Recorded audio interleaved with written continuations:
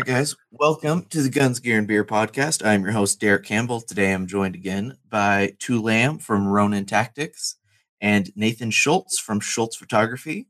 Thank you guys for jumping back in. Last segment was absolutely awesome. No problem. What was the name of that book you recommended to? I'm definitely going to pick that one up. The Devil's Guard. The Devil's Guard. I'd never heard that story before. That definitely sounds very interesting. Yeah, it's a pretty brutal book. It talks about the realities of war, but it also talks about unconventional warfare, right? And what I want to talk about unconventional warfare is this. I'm a student of Sanju. I'm a student of the art of war. I have read his books and his texts. I was trained in the arts of war by special forces and different special operations units.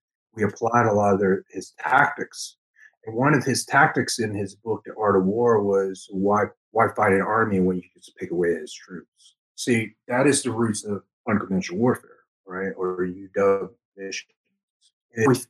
That's how America was founded. We came here. That's how we were able to win against a superior military force of its time. We're just a bunch of colonists. We are not even recognized as Americans. We didn't even have an army. But how can a force of irregulars win against a established superpower with an advanced navy of its time? We did it through unconventional warfare. And I've seen this multiplied throughout different continents throughout my whole career. You see, I was trained in unconventional warfare. We help establish governments. We help destroy rebels through unconventional warfare. So that's a great teachings of unconventional warfare. And that book, The Devil's Guard, it's home about unconventional warfare, because there were just a group of small little commando strike force, and they were able to rage havoc on the North Vietnamese in their own terrain. See? So it's a book that, when you read it, should be really studied and respected. Absolutely. And especially as we continue our war on terror, it seems that will be a theme for quite some time. Yeah, but also, the terrorists are employing unconventional warfare on us. Unconventional warfare is hit and run tactics. It's applying strategy.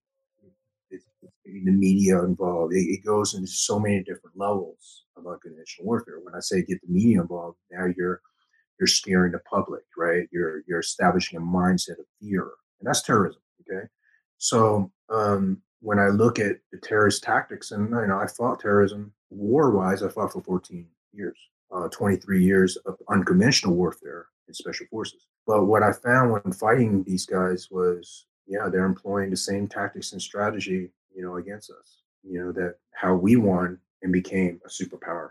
How did we defeat a superpower's time? Hit and run tactics, sabotage operations, cut off line of communications, win the hearts and minds of supporters, right?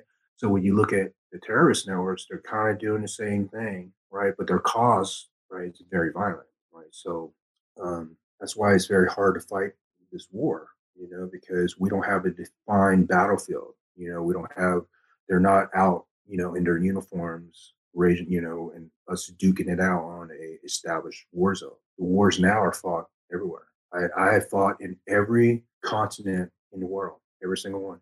South America, Asia, Africa, Northern Europe, Middle East. I fought in every continent. So I could tell you that book, when you read it, it definitely reached home to me after serving for so long. Absolutely. And we do have an interesting question in the chat for you. Is from Nathan asking, when do you choose whether to use a plate carrier or just a chest rig? When do you make the decision as to whether armor is required or not? So during the beginning of the war, I was in the Philippines. I was fighting the global war on terror, Philippines, and walking through the jungles. So when I say, we talk about offsets, right? So an offset is helicopter comes in, drops you off, and you walk, right? Or a vehicle drops you off at a certain point and you walk in. Well, our offset in the Philippines was 3 to 4 days through triple canopy jungle, right? And then you're going to culminate with some kind of assault, some kind of commando raid to, if it's a hostage rescue or it's just eliminate a Busayaf. But the thing was, you're walking 3 to 4 days in the jungle. You're not going to wear body armor, okay? There was many times I didn't even bring in body armor, right? Because I was going off of Vietnam War tactics. I had to be able to be stealthful. I had to be able to move. I'm carrying up to 120 pounds on my back of combo, and weapons and ammo on my backpack, because we're about to do a raid. So you have to look at the terrain, right? You have to look at your purpose. Are you going to make enemy contact in the jungles? Maybe if the intelligence is there and the enemy is in that general area. But you have to look at it like this. When I first joined the military, hardly anybody wore body armor. It was a peacetime, right? Only it was during that time of Panama. Um, we're fighting the drug wars, in South America and Central America. Before 9/11 happened, there wasn't a lot going on. We're even in special forces, we're doing a lot of training missions around the world, training rebels and doing the special forces thing. It wasn't after the 9/11 attacks is when we started realizing that, some of my friends was deployed over Afghanistan. I was deployed over the Philippines. Eventually, we went and fought the wars in Iraq. And my equipment from the Philippines and moving into an urban environment where, you're in close proximity of the enemy. You're about 5 feet from the enemy. You're going to probably need some kind of body armor, you know. And then our infill platform, our vehicle departing area, our VDO, or our offsets were shorter. Maybe we're walking 8 clicks or 4 clicks instead of 3 to 4 days. You see, so I can afford to wear body armor. So it's first analyzing the terrain, understand your operational environment, and then understand your tactics. Is it require more stealth or require more speed and violence? It requires more speed and violence. You need to enter with protective armor. Or are you going into close proximity to enemy versus Afghanistan, where maybe you're dropping bombs on ridge lines, and if you enter a village, then probably you want to armor up, right? So to me, it depends on the situation, it depends on the mission, and it depends on my tactics. And see, to go off to what you're saying, is like when because I was in infantry school when September 11th happened, and all the way up until when we left for Afghanistan over at the 82nd Airborne, we didn't leave until June of 2002. So even up until then, we were still wearing LCEs with no body armor whatsoever. It wasn't until about maybe a month and a half, 2 months before we rolled out when we finally started getting the IBAs and actually started wearing armor and having to change our tactics wearing armor, especially through Afghanistan. So yeah, it's definitely dictated. And when I went into the recon and LURS, it was definitely where we started looking at slick down plate carriers and wearing, figuring out how we can be lighter for movement with recon and LURS stuff. So it was a lot of different changes of how it definitely did dictate, are you going to be in a truck for 8 hours doing a patrol on streets, or are you going to be dismounted going in and out of buildings? So it really does dictate what your mission profile and like how far you're going to have to move. Because I mean, we did a movement in Iraq in 2002 where we flew in and then did a 30-click movement to the next objective the next morning, and we had guys dropping like flies because we're moving that much equipment on our bodies with, you have your whole vest loaded up with ammo and then a 100-pound rucksack or an assault pack to move 30 clicks to another objective to be there for the next morning. I mean, I watched our like 2 radio operators go down like within maybe a couple hours of us starting the whole movement. Yeah, absolutely, man. That's what people don't understand is if you plan poorly, and guys are going to go down prior to even hitting that objective. You plan, if your mission's too complicated, things are going to go wrong. So that's why it goes down into understanding your operational environment and understanding your mission and your tactics, right? So even there was a certain portion in my career in the war where I didn't wear uniforms. I wore civilian clothes. I would say majority of my career was in civilian clothes, just because I had to operate outside of the war zones. I had to work outside of the war zones. It's just as dangerous. In fact, it's more dangerous because in the war zones we had eye in the sky, right? We had the Pred feeds, we had the SIGINT interdictions, we had, I mean, you name it. We had reinforcement, we had big army, we had everything. Well, when you stick a Green Beret into a foreign, let's say a foreign country like Yemen, well, you're not going to have all those assets. You're not going to have those war assets. In fact, you're not going to even have body armor. So understand your operational environment, because if I'm working at an embassy and I'm going to do some kind of reconnaissance mission in some country, I can't roll out in body armor. I can't be in uniform, right? The biggest weapon I have on me is probably a pistol. You see what I'm saying? So your mindset has to change from that body armor, because body armor, yeah, it's great, but it's going to be very overt. You know, it's going to draw a lot of attention to you.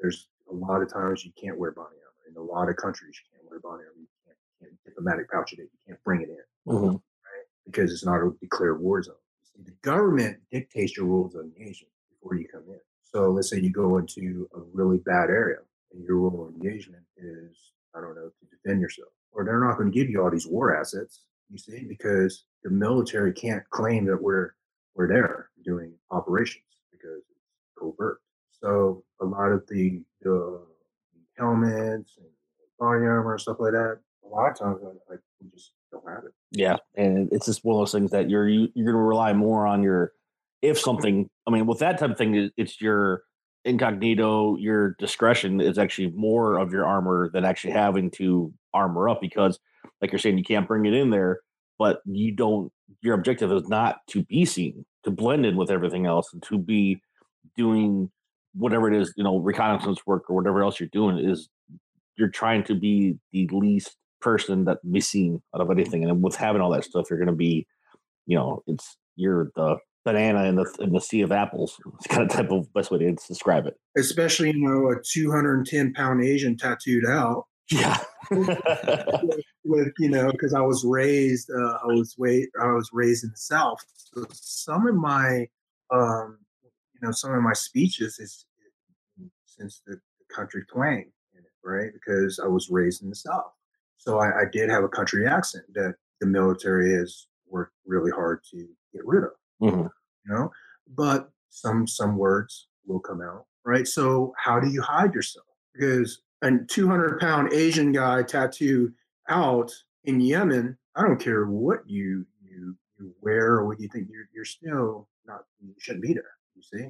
So a lot of my body armor, I guess you could say, was my trade craft, my field craft, the way I think things through, so when you work at those type of extremes, and you're like I said, in those environments, you're not going to have it. So to answer his question is, like I said, know your operational environment, know what you're doing. If you're just wearing for home defense, that's fine. But unless you have walked 30K with body and you really don't know, right? So you wear when you need to. Awesome answer. Sometimes it's safer to not be seen and not wear any body armor than to wear it and be seen. We have took a side plate before and put it over our heart because that's all we had. Yeah. Nothing is going to stop anything, but maybe it'll give you a better mindset about it. Maybe. I mean, I remember doing recon work in Iraq, and our recon team would be in burqas, and we'd have our interpreter driving whatever vehicle we had at the time. We had a couple of Dringle trucks that we jacked, and we had a couple of BMWs we jacked. And we would literally, like, we're 6 foot, 6'1", 6'2". A couple guys are 5'10", 5'11". We got our, some of us had beards, some of us didn't, but so we're wearing burqas, and we have maybe a snub MP5 or a short on weapon underneath of it, wearing a police vest, and then we're sitting in the back of a truck or sitting in the back of a vehicle, and then our interpreter's driving, and that was the only way we could actually get around and gather real intel without anybody going, because you roll out of a freaking fob in 5 Humvees, people know you're coming 20 hours before you get anywhere. So it was always, we try to find some way, we would sneak out our back gate, walking out at night, and then go to some house that we would hide at, dump some gear, leave some guys there to watch our gear, and then our interpreter would literally come later from his own house with a vehicle, and we would literally dress up in burqas, jump in a vehicle, and that's how we would go and recon. And that's the only way we could do it at the time. I remember in 06, a lot of us, some of us got killed doing that. A lot of the relying on the indigenous driver. Then we started indiging up, right, with makeup and everything else. But, they're going to know by the way you drive. They're going to know by your mannerisms and stuff like that. So with some of the more secret stuff, we started getting into really high level understanding infrastructure, So you don't have to be out there physically to do it. You basically become a very smart soldier. You become smarter at how you're going to collect your intelligence. So, but those are all hard lessons learned, right? Oh, yes. So our TTP had to change really fast because guys were getting killed. certain things were not working. So we had to be really smart. So but with a lot of that said, to tie in the conversation is don't think so conventionally. Don't think that war is about night vision, helmets, and body armor and long guns, because I could tell you, like, majority of my war was fought very covert. So when I say that, it was, yeah, I did my battlefield time, but a lot of my other stuff was I would enter countries where they don't know you're there. And that's when you rely on stealth and tradecraft, streetcraft, and all that stuff. So yeah, so enough on the body armor. No, it's really interesting, and you made some really good points that you have to think much more of the big picture. It's not as black and white. Yeah, Derek, you need to go out and train without your vest sometimes. Not always have it on there, buddy. I don't. I put it on for some promotional pictures and then I take it off. That's about it. I do it for cool stuff to sell things, and then I'm like, okay, it's time to take that off.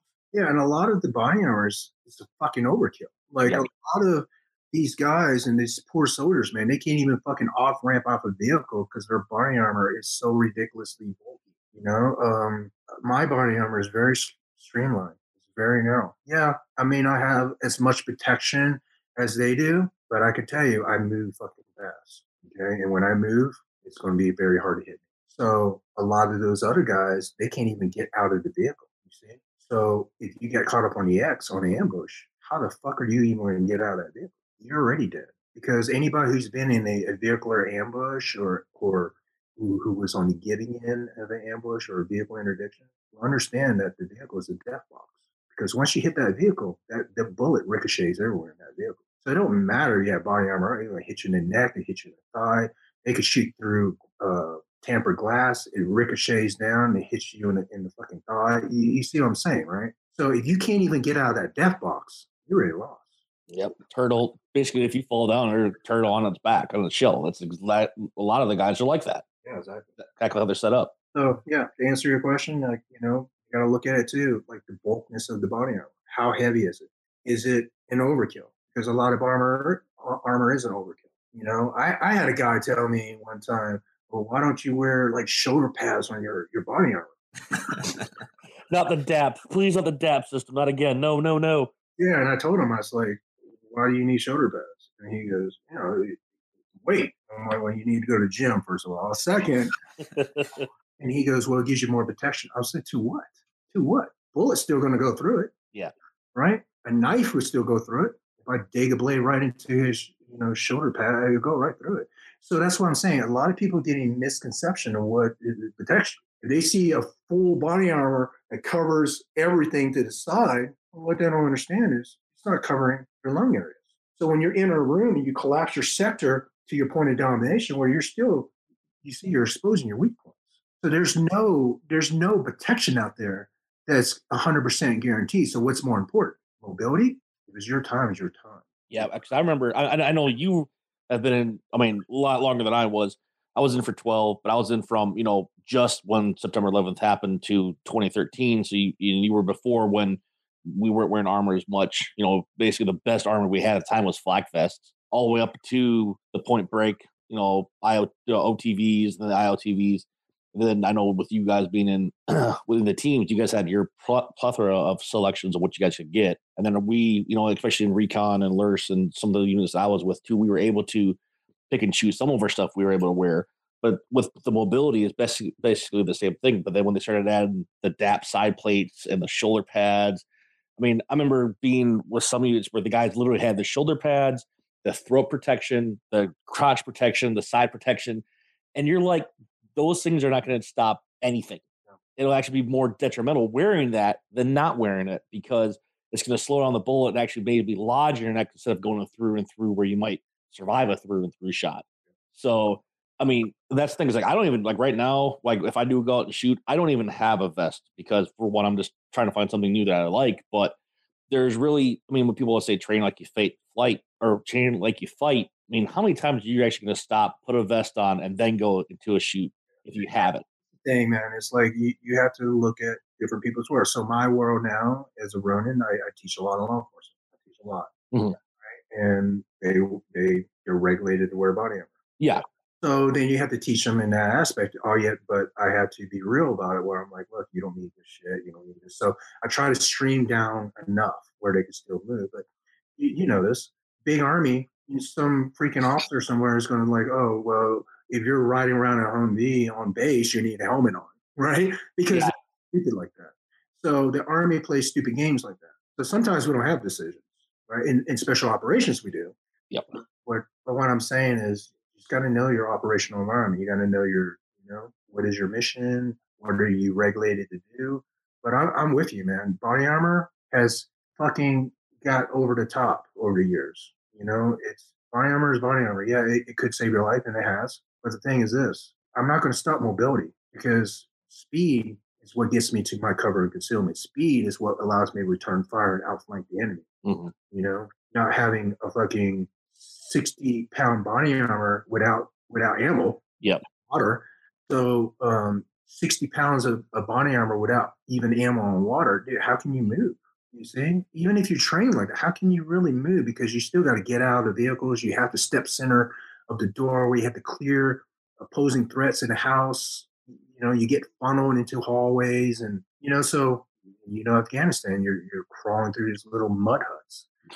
You're going to take off that shit anyways. Mm-hmm. Mm-hmm. So I'm just saying be realistic. Yeah. Well, with my theory too is especially like with people say training like you fight, I would rather go to the range and spend an hour and a half shooting 50 rounds to making sure I'm going to have my rounds on target, and then especially in those areas that I need it, than spend 2 hours and half that 45 minutes I'm dicking with fucking a vest and plate carrier and all this other stuff like that. I'd rather just spend the slow time using the ammo correctly and actually using the time correctly to shoot, make sure you're on target and you're proficient with the movement of and this handling the weapon period, than having to be, well, I got to move this, I got to move that because this isn't working on the way that my plate carrier is or the way my belt is at the time. Yeah. So like, even now when I train civilians or I train the military, I need to get a good group. I need to get a good shot group down. I need to look at their zero, right? And a lot of them, they can't even, their shot groups sporadic. And a lot of times it's because they try to zero a body armor. Mm-hmm. And I remember trying to understand the ration behind this. And he was telling me that you train like you fight. That's what he told me. I said, yes, but you're building a baseline. So how can you build a baseline when nothing, when you're constantly fighting your body armor? Yep. You get belly to ground, right? So you're not really building a true baseline. Because once you build a baseline, yeah, you can throw on body armor and all that. Once you get your zero, but guys were trying to zero a body armor and helmet on for what? You're just trying to get a data zero on your gun.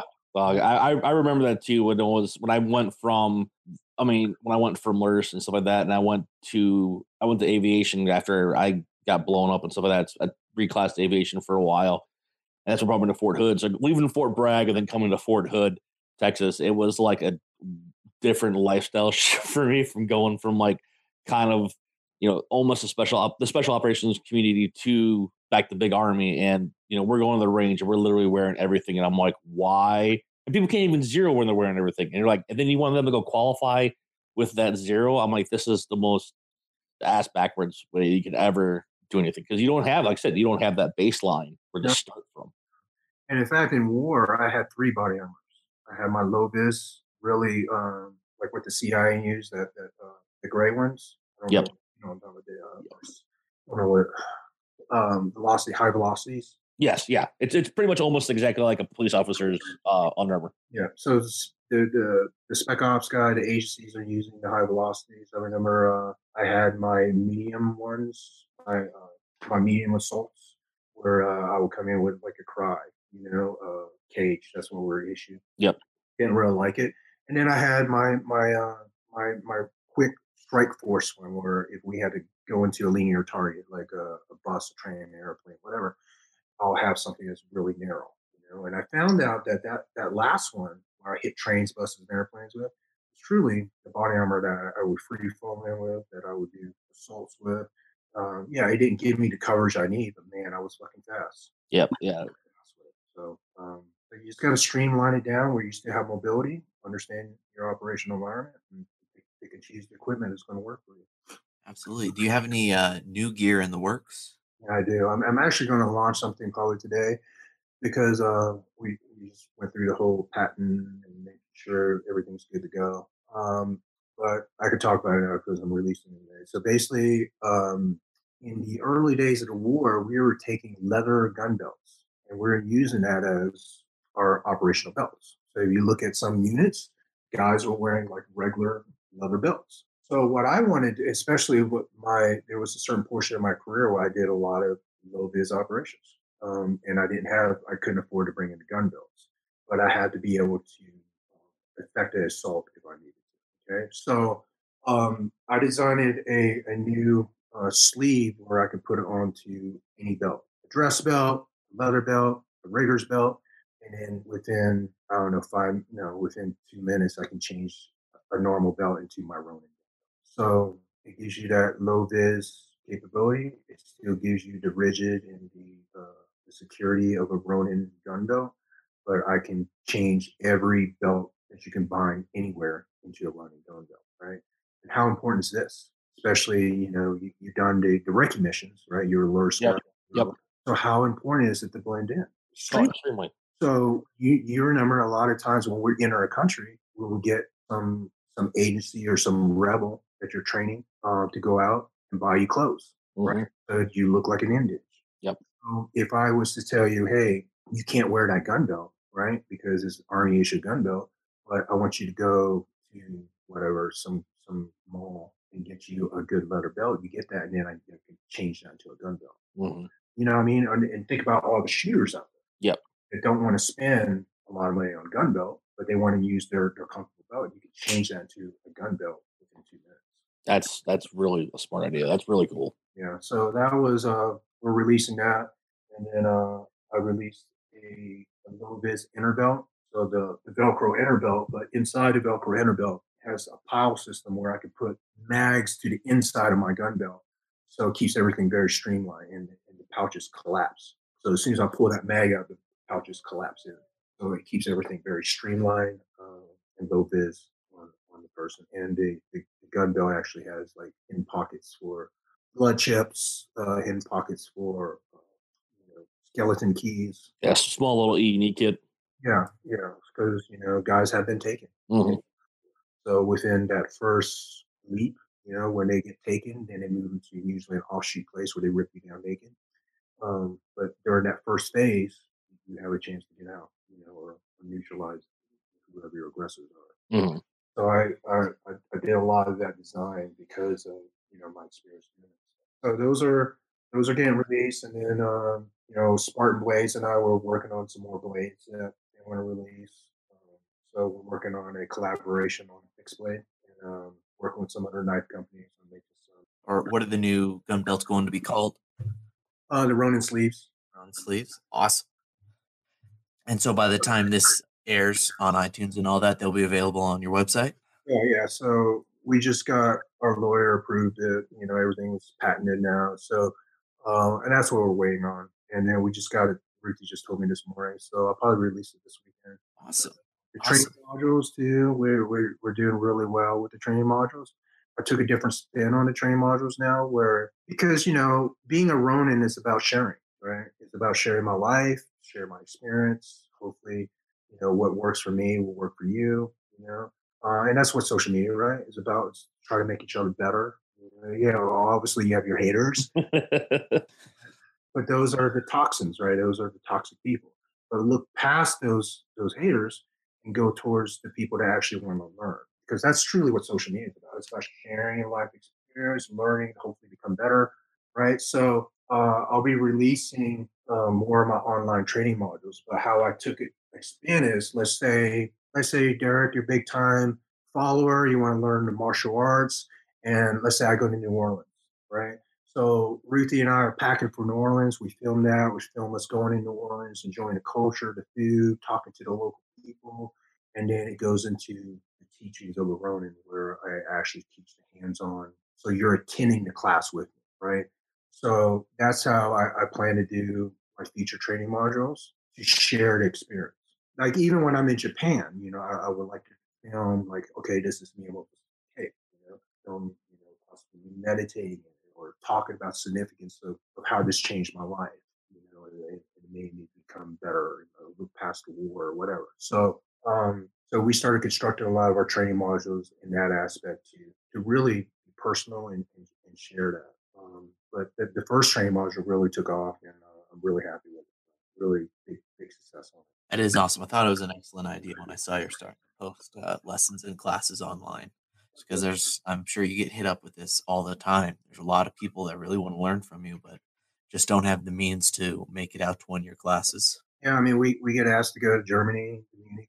We get asked to go to Colombia, like I was talking about, Brazil. I just can't travel that much. So I decided to release the online training module so we can kind of meet halfway, to kind of give them the teachings, but it also frees up my schedule because we're getting into the Hollywood and I want to release the book and documentary stuff. I have to free up a lot of time from my teachings to do where I want to go with the future projects. That is awesome. One last question from the chat before we wrap this up. What is your most memorable moment in the training world? Like during the Post-military, as you've been traveling around and offering classes. I would say that I was over in Dallas teaching, right, and I was talking about a mindset. And I talked about fear because one of the officers, like, how do you face fear? Do you get scared? Like, yeah, of course. Because if you have a lot to lose, you're going to be afraid, right? I'm afraid of losing my life. I'm afraid of losing the lifestyle that I worked so hard to have. I love my parents, So if you have a lot to lose, you're going to be afraid. See? But then I talk about the mindset to overlook that with purpose, right? So I asked the police officer, why did you join the police department? To serve and protect. So I was like, so that's the higher purpose. So you truly feel that as a path, and you would die for it, right? So I already told you that, during a lot of my special forces training, that I'd rather die, and I truly mean that. It's not a word. I truly mean that because I thought that sometimes I was going to die. But the thing was, so I talked to him. I remember this police officer, and he was kind of got a lot on his mind. And then about a month later, he sent me an email, and he said that last night he was caught up in a gunfight. He responded to basically a assault, and he pulled up there. The paramedics was there. It was really bad. He got caught up in the X. He was getting shot at. He told me that he was so nervous that he forgot to put his car on park. He was trying to bail out of the car. The car was still moving, and the car ran into a tree. He got behind the car, returned fire. Unfortunately, the paramedic, there was a couple of guys that died during the exchange of gunfire, but the paramedic lived, right? And that police officer lived.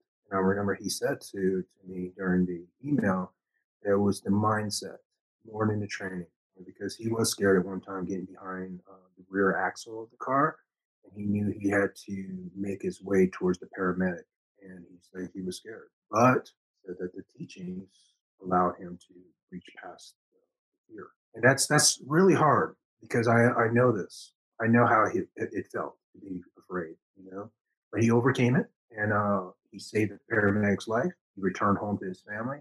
So what better reward than that? That you're actually in your little way making a difference.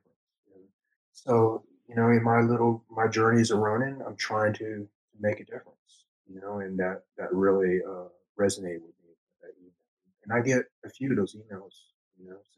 Since I started this company. So that to me means a lot, and that's what keeps me going. That is amazing to know that you're making a real difference in helping to save lives with what you're teaching.